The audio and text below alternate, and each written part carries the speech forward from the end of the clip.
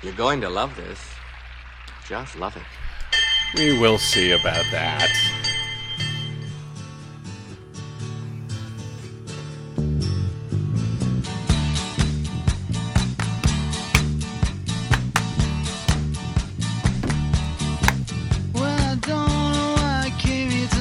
Why? Why did I? I got the feeling that something ain't right. I'm so scared in case I fall off my chair. Not scared. Got 3 other bloggers in the room. Now I'll get down the stairs. Clowns to the left of me, jokers to the right. Here I am, stuck in the middle with you. Yep. Yes, I'm stuck in the middle with you. Yes, I am stuck in the middle with you once again, live in Los Angeles on Pacifica Radio's KPFK, 90.7 FM in LA, 98.7 FM in Santa Barbara, 93.7 FM in San Diego, 99.5 FM in Ridgecrest and China Lake, 91.7 FM on the Oregon Central Coast on KYAQ, and of course coast to coast and around the globe on kpfk.org, on the Stitcher app, on the TuneIn app, on the Progressive Voices channel on TuneIn, on Netroots Radio, on Indie Media Weekly, and of course on iTunes. This is your BradCast.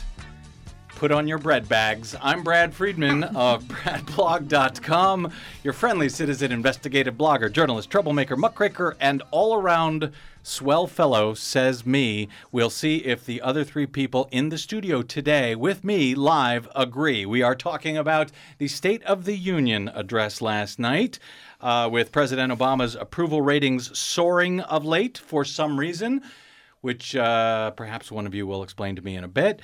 He gave his speech with a theme of middle-class economics. We will have our own State of the Progressive Union right here with a panel of 3 of the nation's finest and feistiest, perhaps, progressive bloggers and journalists. You may know all of them, but I won't tell you any of them until I'm done, so you have to stay right there.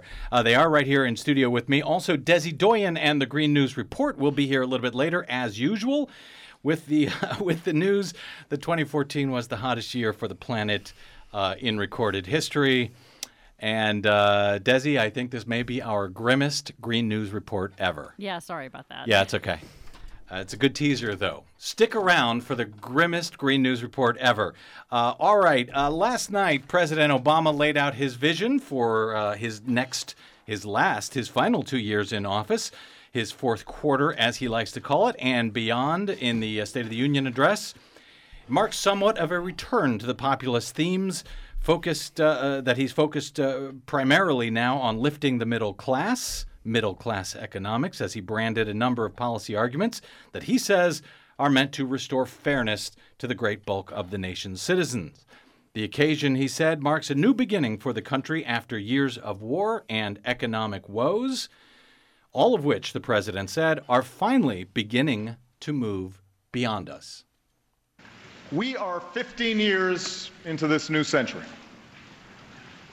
15 years that dawned with terror touching our shores, that unfolded with a new generation fighting 2 long and costly wars, that saw a vicious recession spread across our nation and the world. It has been and still is a hard time for many. But tonight, we turn the page. Tonight, after a breakthrough year for America, our economy is growing and creating jobs at the fastest pace since 1999.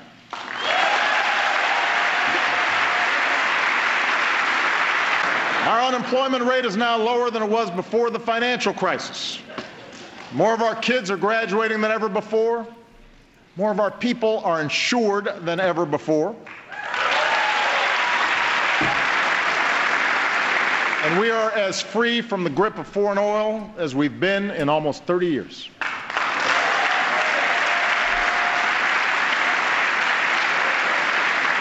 The shadow of crisis has passed, and the State of the Union is strong. I knew it. Breaking news. The State of the Union is strong. The president went on to tout successes of the economic recovery since he took over the White House amidst the Great Recession 6 years ago. And he called on Congress to pass legislation to ease pressure on the middle class, including expanded access to affordable child care, maternity leave, paid sick leave, equal pay for women, raising the federal minimum wage, 2 years of free community college for all, more job skills trainings programs, etc. To pay for all of this, he called for raising taxes on the wealthiest 1%. Class warfare, of course. Am I right, David Dayen?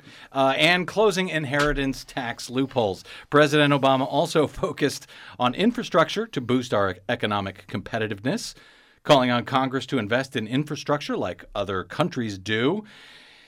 He scolded the Republicans for focusing, quote, on a single pipeline, a reference, of course, to the Canadian Keystone XL tar sands project. He called for Congress to give him fast-track approval authority for the Trans-Pacific Partnership, although I don't believe he ever said the name TPP, did he? He said he was committed to a free and open internet and expanding access to faster networks, and highlighted research and development investment, including upcoming manned space missions and, quote, turning sunlight into liquid fuel. I'll have to figure out what that means later. On the foreign policy front, he focused on the diplomacy as an alternative to military intervention. He called on Congress to pass a resolution authorizing use of force against ISIS, or ISIL, if you will. He warned Congress he'd veto any sanctions on Iran. He ridiculed those who gushed over Vladimir Putin, saying that Russia has now become marginalized. He claimed, quote, "We respect human dignity even when we're threatened." Citing his prohibition on torture, he called again for the closing of Gitmo, asked Congress to pass cybersecurity legislation to help ensure no one should be able to invade our privacy. Property is a different matter. He said, quote, "No challenge poses a greater threat to future generations than climate change." He touted his successful deal with China to cut greenhouse gas emissions, the need for the U.S. to lead on the upcoming international climate treaty, and promised he would, quote, "not let this Congress endanger the health of our children by turning back our efforts for clean water and clean air."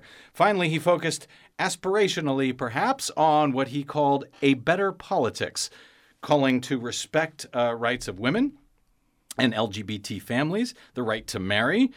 I believe he's the first president to say the words lesbian, transgender, or bisexual in a State of the Union address. He called for immigration reform, for making voting easier, counter to the influence of dark money in politics, and vowed to work with Republicans on areas where they agree. He then admitted that his hope of a less divisive America, as he famously called for in his first national speech back in 2004 at the DNC in Boston, that had not yet come to pass, even getting worse in many ways since he's taken office. But he urged the nation and its cable news networks to somehow go beyond the scope of partisan bickering, to focus on facts rather than gotcha moments or trivial gaffes or fake controversies that have nothing to do with people's daily lives. So the question for those of us here tonight is how we, all of us, can better reflect America's hopes. I've served in Congress with many of you. I know many of you well. There are a lot of good people here on both sides of the aisle. And many of you have told me that this isn't what you signed up for. Arguing past each other on cable shows, the constant fundraising, always looking over your shoulder at how the base will react to every decision. Imagine if we broke out of these tired old patterns. Imagine if we did something different. Understand, a better politics isn't one where Democrats abandon their agenda or Republicans simply embrace mine. A better politics is one where we appeal to each other's basic decency instead of our basest fears. A better politics is one where we debate without demonizing each other, where we talk issues and values and principles and facts rather than gotcha moments or trivial gaffes for fake controversies that have nothing to do with people's daily lives. Fake controversies. Imagine that. I am joined in studio today, very delighted to have three of my favorite bloggers in the universe who all happen to live in Los Angeles, by the way. John, what does Sean Hannity call his panel? It's the All-American... The All-American All-Stars. Right, All-American All-Stars. It's the All Los Angelinos All-Stars, which sounds vaguely immigrant-y, so that's good, too. Heather Digby Parton joins us. She's also known as Digby from Digby's Hullabaloo blog. She's a contributing writer to Salon and the 24 recipient of the Sidney Hillman Foundation's Prize for Opinion and Analysis Journalism.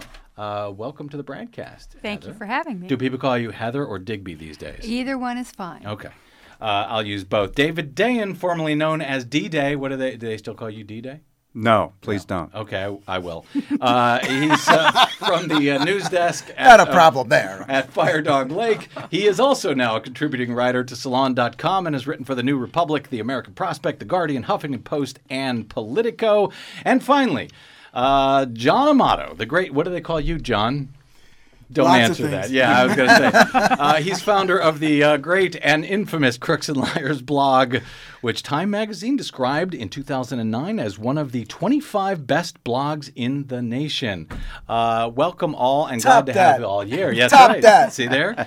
Also, Desi Dayen is with us as usual. She's co-host and managing editor of the Brad Blog's Green News Report. She's the producer of the BradCast and an occasional guest host on The Young Turks. Welcome, one and all. All right, so you guys will straighten me out here because I hate to disappoint listeners, but I was all ready, as usual, to dislike everything about the speech. But I actually kind of liked it. So I hope you guys will disabuse me of that. But before you do, let me ask you this, and at risk of making the entire rest of the hour irrelevant. Does the State of the Union address actually matter anymore? And did it ever? Heather? Well, yeah, I'll go first. I don't know if it matters in the sense that it propels any kind of activity that, results in policies. I don't know that I can think of any time when that actually happened. It does provide for a lot of commenting among the pundit, the punditocracy about what the agenda is. I mean, if you have it come after a crisis like we did in, after 9/11, for instance, George Bush went before the country and declared the war on the axis of evil, and it kind of set the tone for what was to come for a long period. I don't know that the actual policies he talked about in that speech were as important as the tone and the kind of agenda, gathering the country together, all that. Having said that, I think that this speech actually did do something that was kind of unusual in that I think that I liked it too, as you did. And I'm not normally a big, I'm not one of those people who bursts into tears every time Barack Obama starts talking. So, it's not normally something that moves me. And I can't even say that the speech moved me particularly, but I was very taken with the idea that he's taken a turn. It's on the populist side, the proposals and the way that he was framing the economics, I think, is different than what I've heard from him. He didn't go on about the deficit last night. Right. And in previous years he has talked about it endlessly. This was not a subject that he decided to tackle, and it's very annoying to the right wing, by the way. They were really upset they didn't.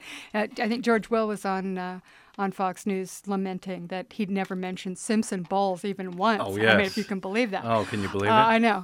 So that was good. And I think also even on foreign policy and national security, I think he kind of, he put a different emphasis on things.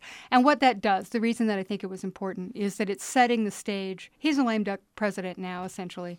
It sets the stage for the Democratic agenda going forward. And I think he's setting the stage at a leftward position than it was before. And I'm hopeful that it means that, when we get into the campaign, which is happening well, we were already into the campaign. The 2016 campaign. Yeah, we're the already 2020 campaign. Or the whatever. 2020, yeah, right, whatever. exactly. So I'm just hoping that that this is sort of it's a starting point that's further to the left than I would have expected from him, and that what the Republicans may have expected. So I think that's interesting. And for right-wingers listening, when Digby says starting point further to the left, it's not to the left. It's just slightly to the left of center. John Amato, do you agree with the idea that there was a different tone last night? And if so, what would you attribute that to? Yes, I do. It's great to be here with you, Brad. Good to have you, my friend. I enjoy the State of the Union addresses. Yeah. I think they are important and they're fun to cover. And there's also very cool little tidbits come out. I remember when George Bush talked about yellow cake uranium, which was false when he was leading up to the war. Yes. And see, that's when State of the Unions were State of the Unions, when they were arresting Cindy Sheehan, making up yellow cake. Yeah. So I enjoy it, and I think, I looked at the ratings, and there's about 33 million people watched last night. So people are still tuning in. And I've only noticed now suddenly since Obama is, the president for now the 6th year, Fox News and the right wing is like, why do we need State of the Unions anymore? Because they just don't want to hear a black man talking. Is that what it is? It's like, how dare he? And do you feel that he was more freed up than usual? And is it because he just doesn't have to run again? Absolutely. Plus, I always read the very smart, one of the top villagers of all time, Ron Fournier, and he was very interested in Obama's tone because that would set the whole stage, how Republicans would respond to him. So I was very, very self-conscious about Obama's tone. And Obama's tone was very good for the most part until Republicans started to catcall him when he said he wasn't running anymore. Yeah. And then Obama laid down a little hammer on them, which said he won them both. And that also offended all the Republicans. Did. How dare he? That got him into trouble. And so as long as you referred to it, it's a short clip. We should play it here. This is clip number 8, G. I have no more campaigns to run. My only agenda... I know because I won both of them.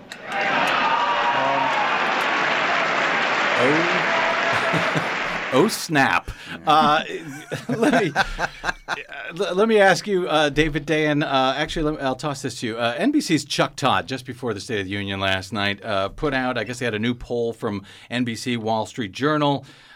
He said that 45% of Americans say they're satisfied with the state of the economy. It's the highest number in 11 years. This is since January of 2004. And then he said, let us repeat, 11 years. And he put 3 exclamation marks. In other words, it means the country mentally has exited the Great Recession, wrote Chuck Todd, and he quoted NBC Wall Street Journal pollster Bill McInturff to say, quote, for the first time, we have numbers that kind of bust out of the Great Recession era. So really, David Dayen, has America exited the Great Recession as you see it? I think on psychological terms, to an extent they have. There's this interesting psychological phenomenon of because the fact that gas prices are printed on giant billboards and you drive by them every day, when they go lower, you just automatically think things are going better. And, of course, gas prices have fallen 50 to 60% over the last. And gas price lowering is incredibly correlated with consumer confidence indicators. So has the very correlated. Has the economy actually gotten better, or are you suggesting that I'm people suggesting think they feel better about it? There is a real impact, something on the order of $750 a year to these lower gas prices. So yes, there is, but it's interesting how it's psychologically correlated. The economy is obviously improving. It's coming off a very low bar. Right. Then the other question you have to ask is, who is the economy improving for?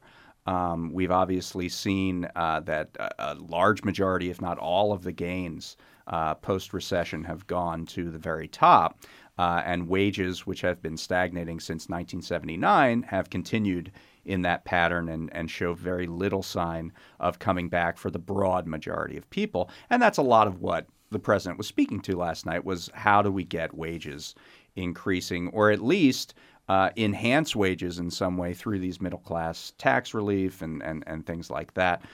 Just to go back of you talk about tone, and this was kind of a legacy building speech. It's sort of a first draft of history speech. He's saying how far we've come and setting an agenda for perhaps later campaigns to the future. My only problem with that is that there are 2 years left in this presidency. Right. And actually going into the speech, the one thing I wanted to hear was, and I would have given back every single policy proposal if I only heard, I promise to veto any bill that is a must-pass bill that's attached with these unrelated policy riders. Yeah. Because this is the way in which Republicans have already and plan to in the future get their ideological priorities passed through this Congress.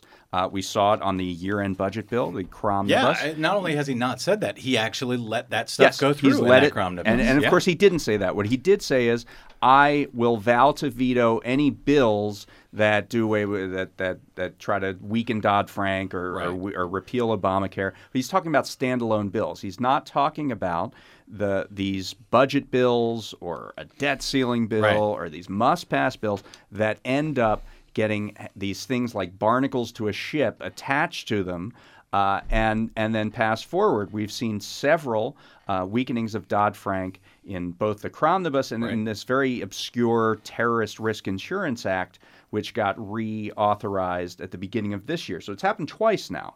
And it's going to happen over and over and over again unless some real pressure is put on the president to put a stop to it. Because this is the blueprint now. Yeah, it is. And there was very little said about it. There has been very little said about it, it seems, since that happened. Digby, you wrote that the president's pitch for middle-class economics didn't exactly sing to you. Where did he fall short? Well, I'm happy to address the middle class. This has been going on for a long time, and Democrats have been, I think both parties like to pitch their appeal to the middle class, that everybody in America thinks they're middle class. Even, I think anyone short of Bill Gates thinks he's a middle class person. And people don't like to think of themselves as poor or working poor. So I think a lot of people who maybe might not qualify for middle class would actually say that they are, and maybe it's an aspirational thing. But I think part of the problem for me as... So you're saying that people who are wealthy think they're middle class, absolutely. And people that are poor think they may be middle class. Absolutely. Oh, yeah, definitely. Okay. Absolutely. I mean, America is nothing but there are no people who actually, and I kind of understand the people on the lower end who think that, that's an aspirational thing, and maybe, they're working, they've got their kids in school, they're living, an all-American life. Right. Let's just put it that way. It's these people at the top who crack me up. I only made $3 million last year, and golly, my kids are in. And you hear this all the time. My kids are in private school. Right. My apartment. You have no idea how much an apartment in Manhattan costs. That's or right. what nannies and what I have to pay. Just getting on. Going out to the Hamptons all summer is just it's terribly expensive. Exactly. So I have hardly anything left at the end of the year, right. and you hear this stuff all the time from people. So I think that there's I don't think that President Obama was pitching his policies last night toward that group. In fact, quite the opposite. But nonetheless, I think that what part of the problem is with what he was saying is that I think, I get what David's saying about the gas prices and how that affects people. And it's absolutely true that has a really weird overly... They're the only prices that you see every day. You have to go into a store to see the price of milk or whatever, but you're bombarded almost like advertising and it's a barometer, like a stock ticker for the state of the economy. For the state of the economy, it does not necessarily mean... It isn't necessarily, but it feels like that but to the it's average also, person driving around. Well, yeah, I mean, it's such a big now expense to the average worker, no matter where they lived, driving costs. I was recently hurt and I was physically not doing too well. And so I hired a housekeeper and just once a week because my place was a bomb shelter after a couple of weeks. I'm sure. And so when the prices got real high, she asked me, for a raise because of the gas prices. Well, that's understandable. So, but Right, I'm just saying, but that's how it affects everybody. yeah. Where it's $3.50 a gallon, it's no problem. It goes to $4, and now it's a real hurt. But so, John Amato, do they? I understand how that might reflect on the economy. Does that reflect on the president? And why do people connect that to the president? And is this why his poll numbers? They say actually the media went to great lengths to point this out before the speech last night, that his poll numbers have gone up about 10 points in the last month. Is that all attributed to people driving by gas stations? Why did this happen? It's a big help, but the way our media is set up and the political system, what's ever happening in the country, good, bad, and different, Correct. the president gets the credit or gets the blame, no matter what. So the fact is, the stock market is, super high. He gets credit for that, whether his policies had an effect on it or not. Also, I mean, the president over the last month has instituted a number of policies that base Democratic voters have appreciated, whether it's the policy ideas that he's put out there around community colleges, around sick leave and things like that, or the actual things that he's done, whether it's promoting and endorsing Title II reclassification on net neutrality, really endorsing a very strong version of net neutrality, or some of the other things that have been done, the immigration order. I think that was like huge. That. Yeah, it was and huge. I think yes. if you looked into the crosstabs of most of these polls that show the president, his approval rating going up, I do think that a lot of that is and coming if from gridlock is supposed to be this major, like the number one problem that people think is happening in the country more than the economy by some polls, the fact that he's getting something done is an example of why people would gravitate to going back to supporting. And whether he's getting something done or that people feel he's getting something done, which is, I guess, why they talk about consumer confidence. And it does not necessarily tie to the actual numbers. There's the a dark economy. side to these plunging gas prices, and it's around deflation and also like a probable recession in places like Texas. But, and climate change. Other than that. Yeah. And speaking of dark sides, let's try to move to some foreign policy issues here.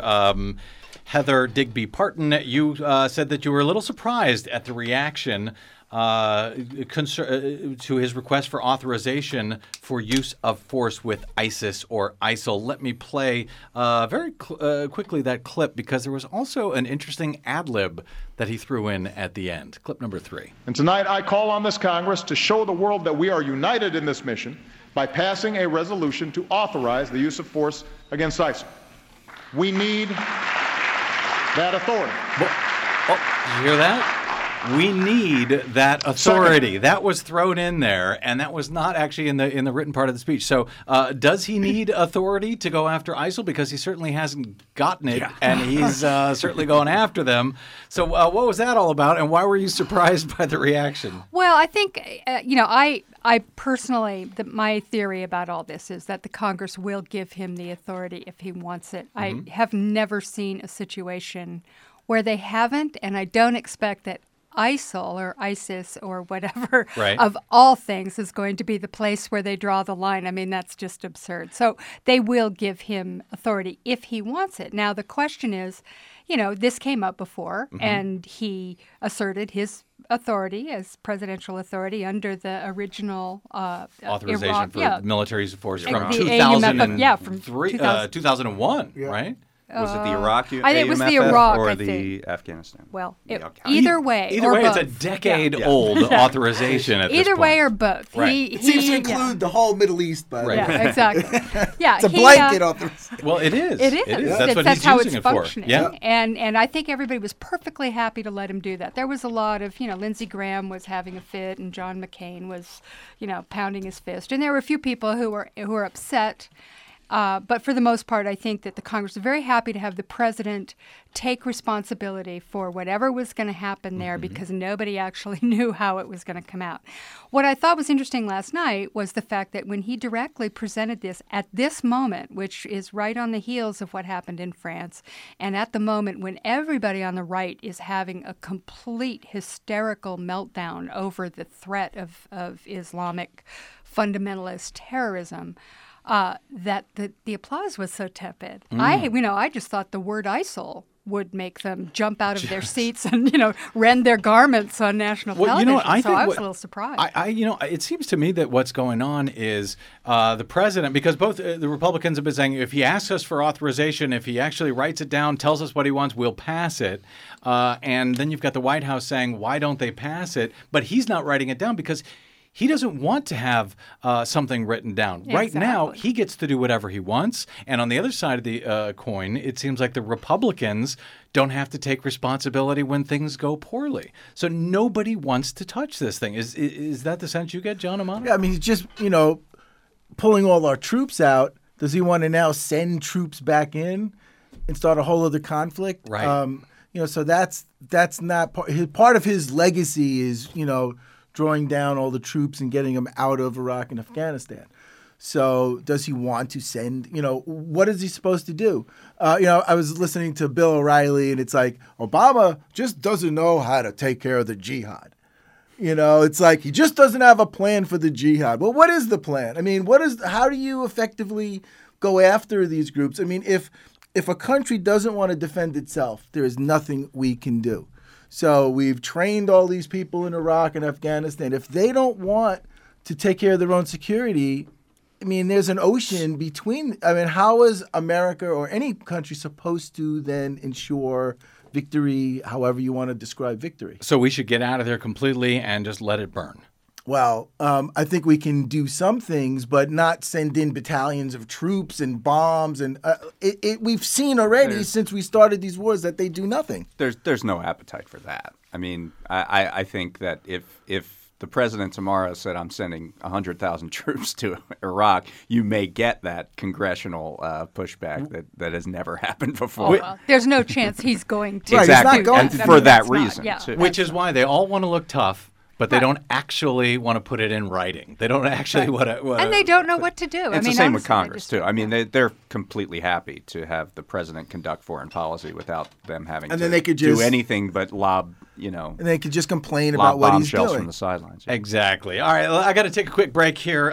We are in studio live with Digby. I was going to say DDay, but I'll say Dayen, Amato, and Dayen. We're going to take a quick break, come back with more of the progressive State of the Union right here on Pacifica Radio. This is your BradCast. I'm Brad Friedman. Stay tuned. See, here I am on the road again. There I am up on the stage. Here I go. Playing star again. There I go. Turn the page.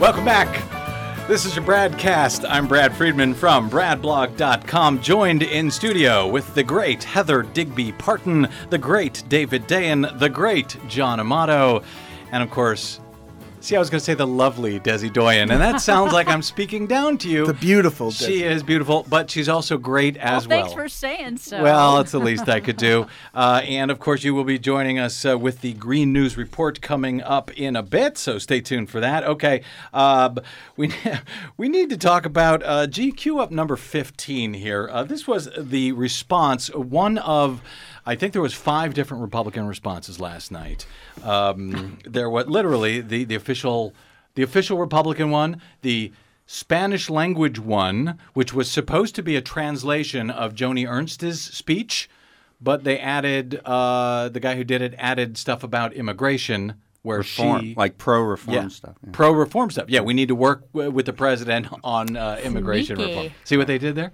They pulled, remember the old Yasser Arafat used to say, right? He would say one thing and to the Palestinians. Anyway, so that's what the Republicans did, plus Rand Paul, Ted Cruz, and Some other Yutz That was gave the Tea Party guy. Tea Party guy. Whoever that was. Here, though, is the most puzzling piece of the official response to the State of the Union last night. Growing up, I had only one good pair of shoes. So on rainy school days, my mom would slip plastic bread bags over them to keep them dry. But I was never embarrassed, because the school bus would be filled with rows and rows of young Iowans with bread bags slipped over their feet.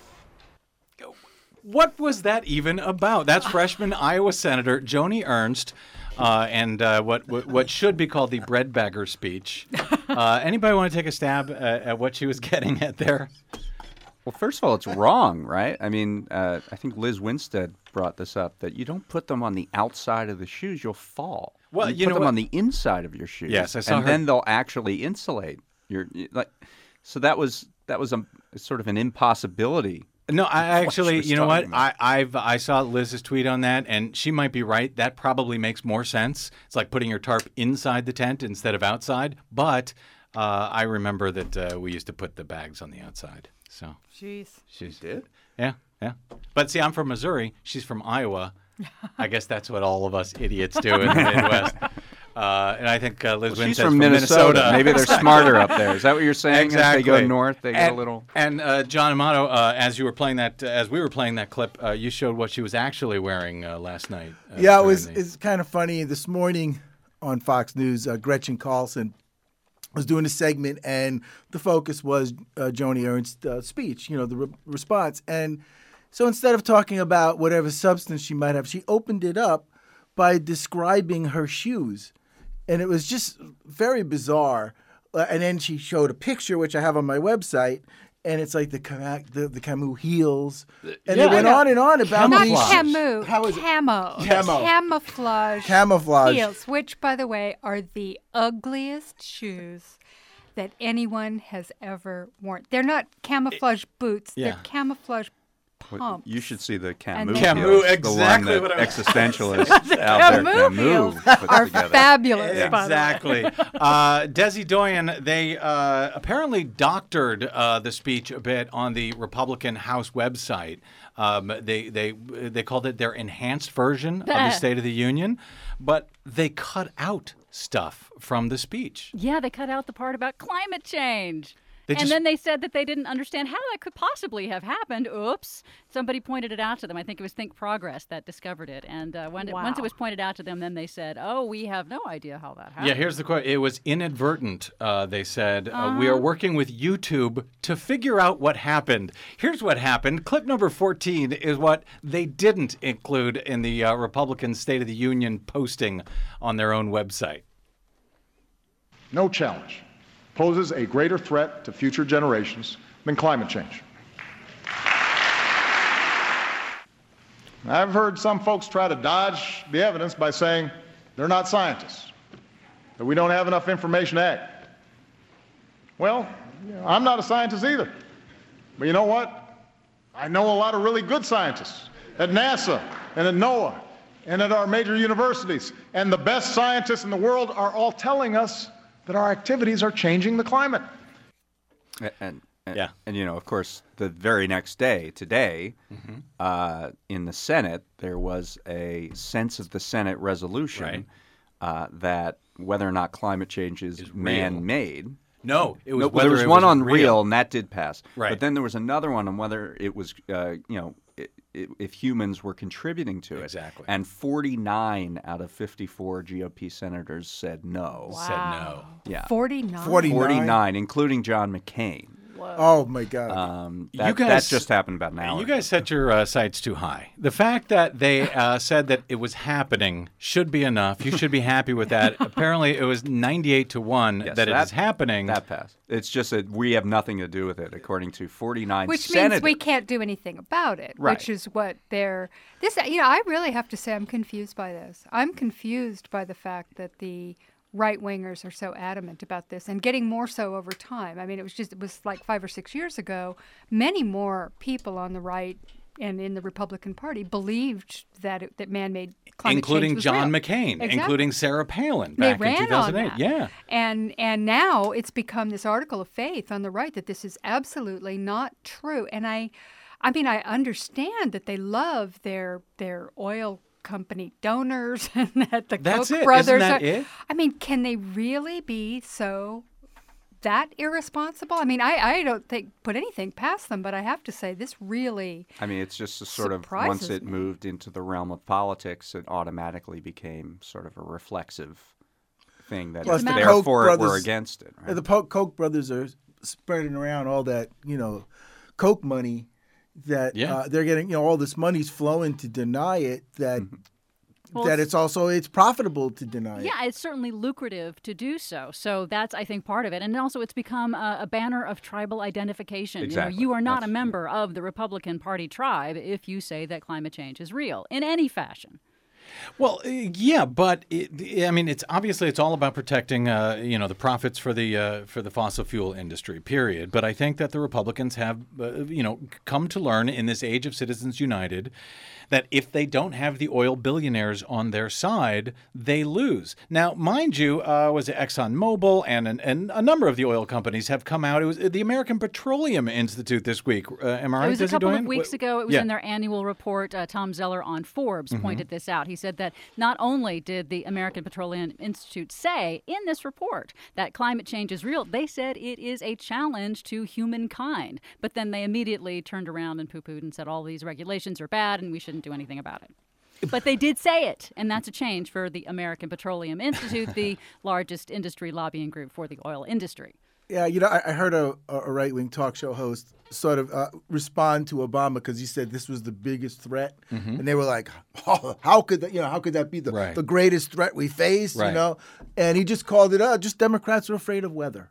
That's that what was they, it. yeah. It's just That's how weather. they dismiss it. Just yeah. weather. A little cold, a little hot. You have to watch a lot of Fox News over there, Crooks and Liars, don't you? You listen to a lot of right-wing radio, a lot of Fox News. Well, let me what he tell you, does. I'm very upset at Obama because he didn't say the word Al-Qaeda, Yeah. okay? And he didn't talk about radical Islam. He didn't say Islam. He didn't say Muslim. Radical Islam. And neither did Joni Ernst, by the way, in her response to the speech last night. So I'm starting to think she may be with the terrorists as well. I'm afraid so. All right. We got Look just at her shoes. See, I know. Clearly. Colonial. The Camus shoes. We've got just a few minutes here before we got to get to the Green News Report. But so let's do a little bit of lightning round here. These were some Luke Brinker put together some of the best, some of the worst right-wing reactions last night on Twitter to the State of the Union. Luke Brinker over at Salon. I think one of the best had to be. Where was it here? A verbal waterboarding. This is Todd Starnes, your friend, John Amato from Fox News, said, I feel like we've just endured a verbal waterboarding. And by the way, feel free to toss out any thoughts on any of this. Kimberly Guilfoyle, again, John Amato, your friend at Fox News, says, Obama says it's time to close Gitmo. We should be expanding it. Not controversial. Aren't you supposed to say you should be doubling it? Doubling Isn't that it. what Yeah. Mitt Romney Tripling said, it. right? 2008? Somebody can explain this to me. This was this crazy guy, Ben Shapiro, over at Breitbart Well, News. he used to be Virgin on Ben. Virgin Breitbart. Ben. Yeah, Virgin Ben. He's not at Breitbart anymore? I don't think he's on Breitbart anymore. Okay. Right? I don't even know where he is. He says this was in discussing Iran's nuclear program from Twitter, Ben Shapiro. Now Obama explains that smart foreign policy requires us to physically pleasure Iran. Anybody know what he's talking about? Well, I'm afraid I do.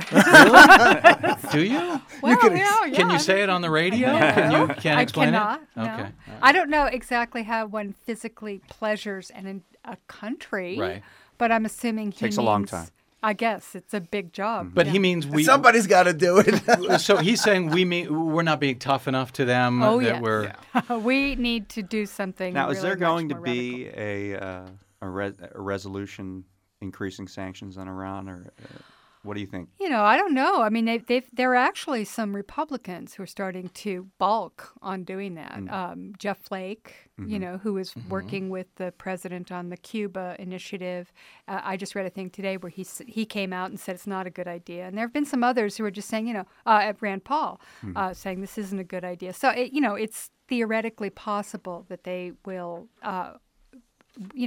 just hold off for a while. Right. Hold on. I mean, it really is insane for them to do that. And I think, if I'm not mistaken, didn't Obama say he would veto it if they did that last night? He did, but these are the kinds of policies that usually get 85% of the vote in and Congress. it just and he what could it's still veto override would right. I see. And it just they don't want anything like that. I mean, they're in the middle of delicate negotiations. The last thing you want is a bunch of yahoos running around talking about Of course, we more sanctions. Except it was wasn't it the Yahoo Harry Reid who was originally talking about letting that happen back when the Democrats controlled the Senate? Right. Speaking of it's bipartisan. Speaking of Democrats controlling the Senate here are no longer, I guess. Does anything come of what was put together, what was laid forward last night in the State of the Union? And I'm thinking, because the cynic says, well, no, Republicans now control the House, Republicans now control the Senate, nothing comes to pass. But, when you look at something like marriage equality, which everyone says has occurred incredibly fast. Well, by incredibly fast, this came up as a divisive issue back in 2004, 10 years ago. So in this country, it seems, nothing happens incredibly fast. The fight of marijuana has been 100 years in the making, and yet it's still now moving at a breakneck speed. So doesn't a president need to bring up positions like this, start talking about it, and even if it doesn't happen in the next year or two, isn't it really about moving the ball forward, not just to 2016, but beyond?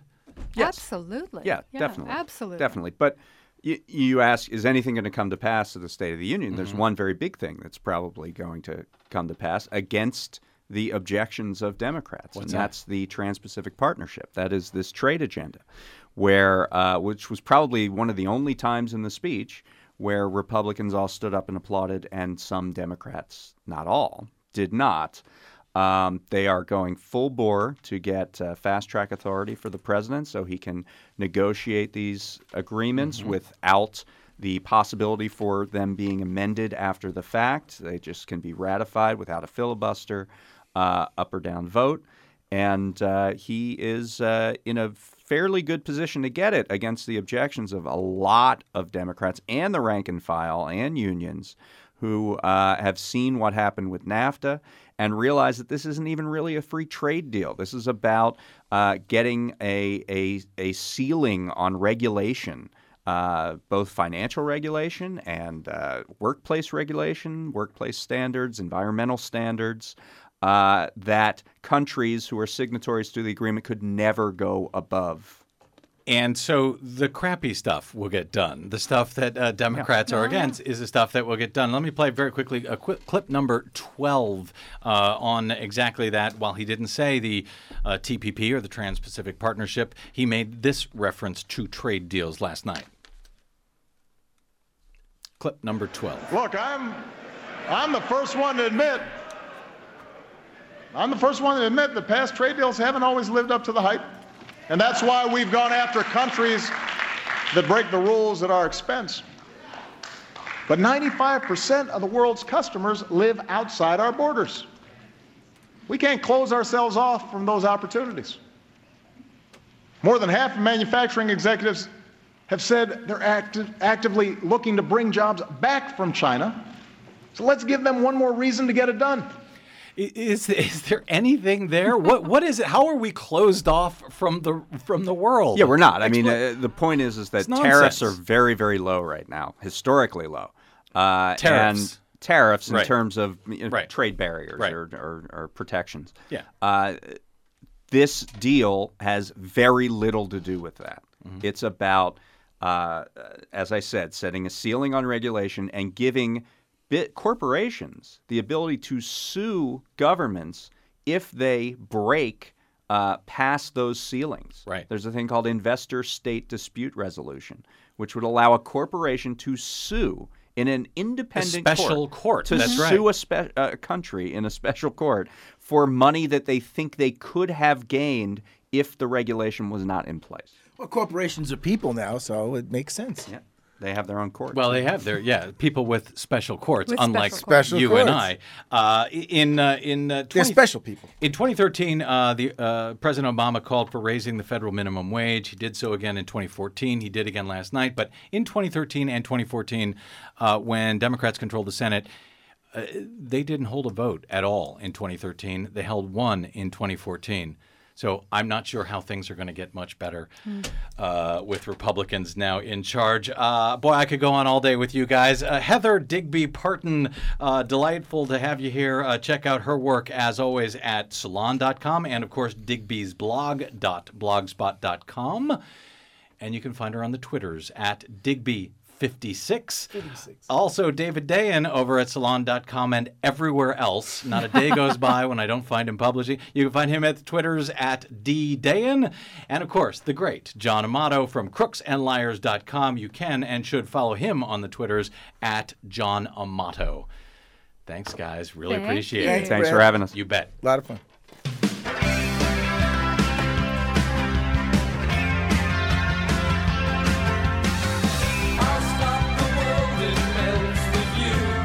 Okay, Desi Dayen, we're melting for you. We got to get right to the Green News Report because we're running late as ever. And as I said, I believe this may be our grimmest one ever. But don't worry, everything is awesome. Yes. Kick it, G.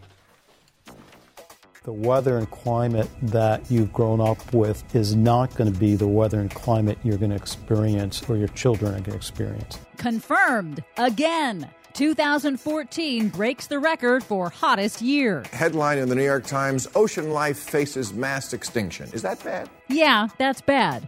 More new studies warn human impacts threaten our life support systems. Plus, any glimmer of hopefulness in all this? A glimmer of hopefulness in all this. There better be. All of those glimmers and more straight ahead. From BradBlog.com, I'm Brad Friedman. And I'm Desi Dayen. Stand by for 6 minutes of independent green news, politics, analysis, and snarky comment. My religious beliefs are one of many things that inform me that we couldn't have any impact on the climate, the planet, the globe, creation, no matter what, no matter how much we wanted to. Oh, thanks for that, Rush Limbaugh. Very persuasive. This is your Green News Report. Okay, I'm going to leave it there.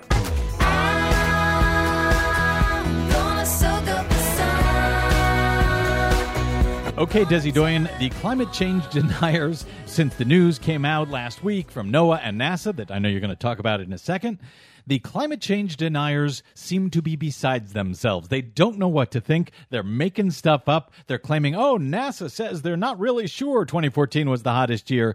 It's kind of amusing to watch, were it not really kind of scary. Yeah, it is kind of scary because they're doing everything they can to stop any kind of climate action policy from being implemented. And that's what this is really all about, trying to defend the fossil fuel industry. And that's whether some of these dopes realize it or not. Okay, tell us, Des, what is it that all these right-wingers are now flipping out about? Okay, it is confirmed. 2014 was the hottest year in recorded history for the planet since record-keeping began in 1880. That is according to both NASA and NOAA, the National Oceanic and Atmospheric Administration, confirming previous findings by the Japan Meteorological Agency. The long-term trend of rising global temperatures is undeniable, according to Gavin Schmidt, director of NASA's Goddard Institute for Space Studies, here on PBS NewsHour. What we're seeing is a long-term trend that is producing record warm year after record warm year. And we can attribute those changes mainly to the increase in greenhouse gases, particularly carbon dioxide, that we've been putting into the atmosphere. And so we have a fingerprint of change that's associated with human activities, and that fingerprint fits the evidence that we're seeing in the data. And, of course, just to point out to the deniers that even though the eastern U.S. had a really cold winter, the western U.S. and the rest of the world saw record warmth. 5 months last year all had all-time new temperature records, and the oceans were also record warm around the world. But wait, there's more. An international team of researchers warn that humanity is, quote, eating away at our own life support systems at a rate unseen in the past 10,000 years. Oh, aren't you just little Miss Smiley nothing but good news today? Yeah, sorry. These 2 major new studies measure humanity's impact, and they warn that we're pushing the boundaries of the planet's life support systems in 4 areas. Those 4 areas are climate change, biodiversity loss, nutrient pollution from fertilizers, and ocean acidification. And the studies warn that we are losing on all 4 of those fronts? Yes. For example, they say that we use 8 times more fertilizer than we used in 1950, and a lot of that is running into the oceans, and that's changing the oceans. And that's the oceans facing extinction that we talked about in the teaser? Yeah, and this is another new study that bluntly warns humans are on the brink of causing a mass extinction event in the oceans. This is so much fun, I don't know what to do with myself. Well, it's published in the journal Science. It's the first to combine multiple lines of research into one comprehensive analysis. The researchers point to the expansion of industrial fishing, pollution, seafloor mining, which is just now getting started, and ocean acidification caused by the burning of fossil fuels. So what was that glimmer of hope that you had promised all of us at the beginning? Yes, there is some good news. There is still time to repair the damage. One of the researchers told the New York Times, quote, "We are lucky in many ways. The impacts are accelerating, but they're not so bad that we can't reverse them." You mean if we get to work and Congress takes action and we take care of these problems? Yes. Yeah, not such a glimmer of hope there, Des. But I have more. I don't know if I can take any more. No, this is good news. The solar industry, for example, is booming. A new solar industry jobs report says that more people are employed by the solar industry now than by the oil and gas drilling industry, and that solar jobs now outnumber coal jobs. Okay, so there's that. I'll take it. That's about all the joy we've got for today, isn't it? Sorry. For much more joy, check out our website at greennews.bradblog.com. Don't forget you can download us anytime via TuneIn, Stitcher, or iTunes. And find us and follow us on the Facebook and the Twitters, where Desi will cheer you up at Green News Report. From BradBlog.com, I'm Brad Friedman. And I'm Desi Dayen. And this has been your Green News Report. Everything is awesome. Everything is cool when you're part of the team. Everything is awesome when we live our dream. See? Told you everything was awesome. My thanks to producer Desi Dayen, to our board operator G, and of course my guests Heather Digby Parton, David Dayen, and John Amato. We'll be back with you same Brad time, same Brad channel next week. Until then, you can find me on the Twitters at the Brad Blog and of course at bradblog.com. Good night, world.